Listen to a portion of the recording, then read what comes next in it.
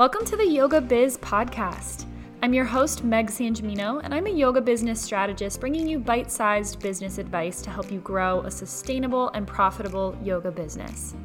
Want to snag my best tips and tricks for growing your yoga biz online? Head over to megsanjamino.com/freebies to download my best free resources to get started.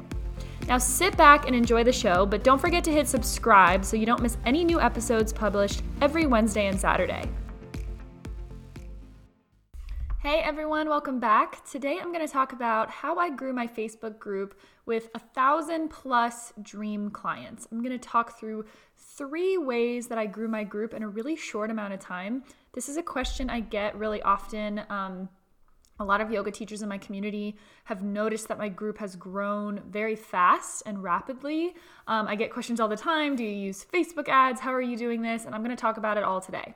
I want to say I do not pay for any type of marketing or any type of ads on Facebook. Everything that I've done is 100% organic. And if you don't have a huge budget starting out, that's what I recommend for you as well. We're going to talk about 3 steps that I took that are really important. So if you're thinking about growing a Facebook group, or honestly, if you're thinking about growing a community on any platform, this really can apply to anything. So the first thing is that I got super clear on my ideal client, and I got super clear on where I wanted to grow my community. So my Facebook group didn't just grow by chance. I actually said, okay, in the next 6 months, I really want to grow a Facebook group of yoga teachers that are looking to build profitable businesses. And then I'm going to launch to them in the Facebook group. And that's going to be the main place on social media where I market my offers and run my workshops and things like that. So that's number 1. I see a lot of yoga teachers who just kind of leave it up to chance. They're like, I'll open a Facebook group, I'll have an Instagram, a YouTube channel, a blog, and I'll just see which one grows. What's really important is to actually just focus a lot of energy on one. That doesn't mean that you can't be on multiple platforms, but I say this a lot on the podcast. It's important to really intentionally pour into 1 or 2 main platforms, because otherwise all these platforms are going to grow a little, but none of them are really going to grow at a fast rate. So I decided that for me, a Facebook group was a good choice because I could host events, I could go live, I could ask questions, I could post polls. It really just worked in my business. And for yoga teachers, I really recommend a Facebook group over really anything else. All right, so that's number 1. I really just got really clear with my intention, and I went full force into my vision to grow a Facebook group full of my ideal client. Number 2, I created strategic content to funnel my ideal client into my Facebook group. So every month I set a goal. I set a goal for how many people I wanted in my group every month, and I created content until I hit that goal. Total transparency, I didn't hit that goal every single month. It just served as a way for me to track my progress and make sure that I was on the right track. So I created content where my ideal clients were hanging out, right? I wrote blog posts about yoga teachers. I launched this podcast to help yoga teachers.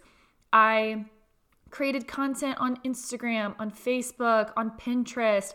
I went on all these other platforms, created really valuable content that funneled teachers directly into my group. So what would this look like for a yoga teacher? So if you're a yoga teacher and you're sitting out there and you're like, Meg, you just told me to focus on one platform, and now you're saying that you're on all these other platforms. Yes, so let me be clear. I made my Facebook group my central hub. It was a place for me to funnel yoga teachers in from a lot of different places. But I know that people aren't necessarily just going to organically stumble upon my Facebook group. So by touching all these other platforms and making sure that on every single other platform, teachers were encouraged to join my Facebook group after interacting with my content. So at the bottom of my blog posts, I would link to my Facebook group, the pins that I was posting on Pinterest, all my podcast episodes, all of these other platforms had a call to action. If this teacher enjoyed my content and wanted to go further with me, wanted to go deeper with me, I asked them directly to join my Facebook group. I talk a lot on here about growing an email list as well. So something that I put in place recently to grow my Facebook group is every time someone downloads a free resource, or joins a workshop or a challenge and they're added to my email list, part of my welcome sequence directly invites them into my Facebook group. So I have all these other systems in place to funnel yoga teachers through my content into my Facebook group. And after implementing these systems, my Facebook group has grown exponentially over the past 3 months. I think about 2 or 3 months ago, I had half the number of teachers in my Facebook group. So as you're creating content, are you putting a call to action in every piece of content to make sure that they are being funneled into your central hub? And maybe that's a Facebook group or wherever it might be. Number 3, I collaborated. This is so important. I collaborated with other people who serve the same clients as me. So I did interview swaps in other people's Facebook groups. I did guest challenges. I was interviewed on people's podcasts. I really, really went out there and pitched myself to other people who are serving the same audience as me. I offered them either an interview swap or I'll do something free in their community for them in exchange for permission to ask people if they wanted to join my Facebook group. And then they would do the same in my community, right? They would come into my Facebook group, I would interview them, and then some people from my community would go and join their Facebook group. Really important to look at other people, other teachers who are doing similar things to you, who are serving similar communities to you, not looking at them as competition, but actually looking to collaborate with them and exercising your muscle of actually pitching yourself to those people and saying like, I really think that collaborating together could help both of us, would be mutually beneficial for us both to grow our communities. I'm actually in the process right now of collaborating with another podcast host who has a similar podcast to me. And we're going to do some kind of challenge or giveaway on our podcasts to grow our communities. Some of you might like her podcast more. Some of her audience might like my podcast more. But either way, we're both growing our communities in an organic and an authentic way. So to recap, number 1, get super clear on who you're attracting and where you're attracting them to.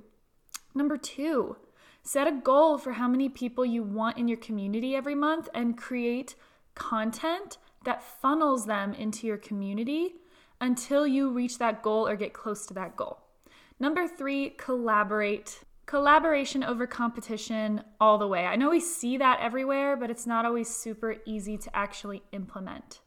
All right, y'all, I hope this was helpful for you. If you enjoyed this podcast episode, go ahead and hit screenshot, share it on your Instagram story. It really means the world to me that you all are enjoying this podcast so much and sharing it with your yoga teacher friends. And if you haven't downloaded my free resources on my website, go ahead and head over to megsangiamino.com/freebies. We're working on some more for all of you, so keep an eye out for some more awesome resources, and I will talk to you next time.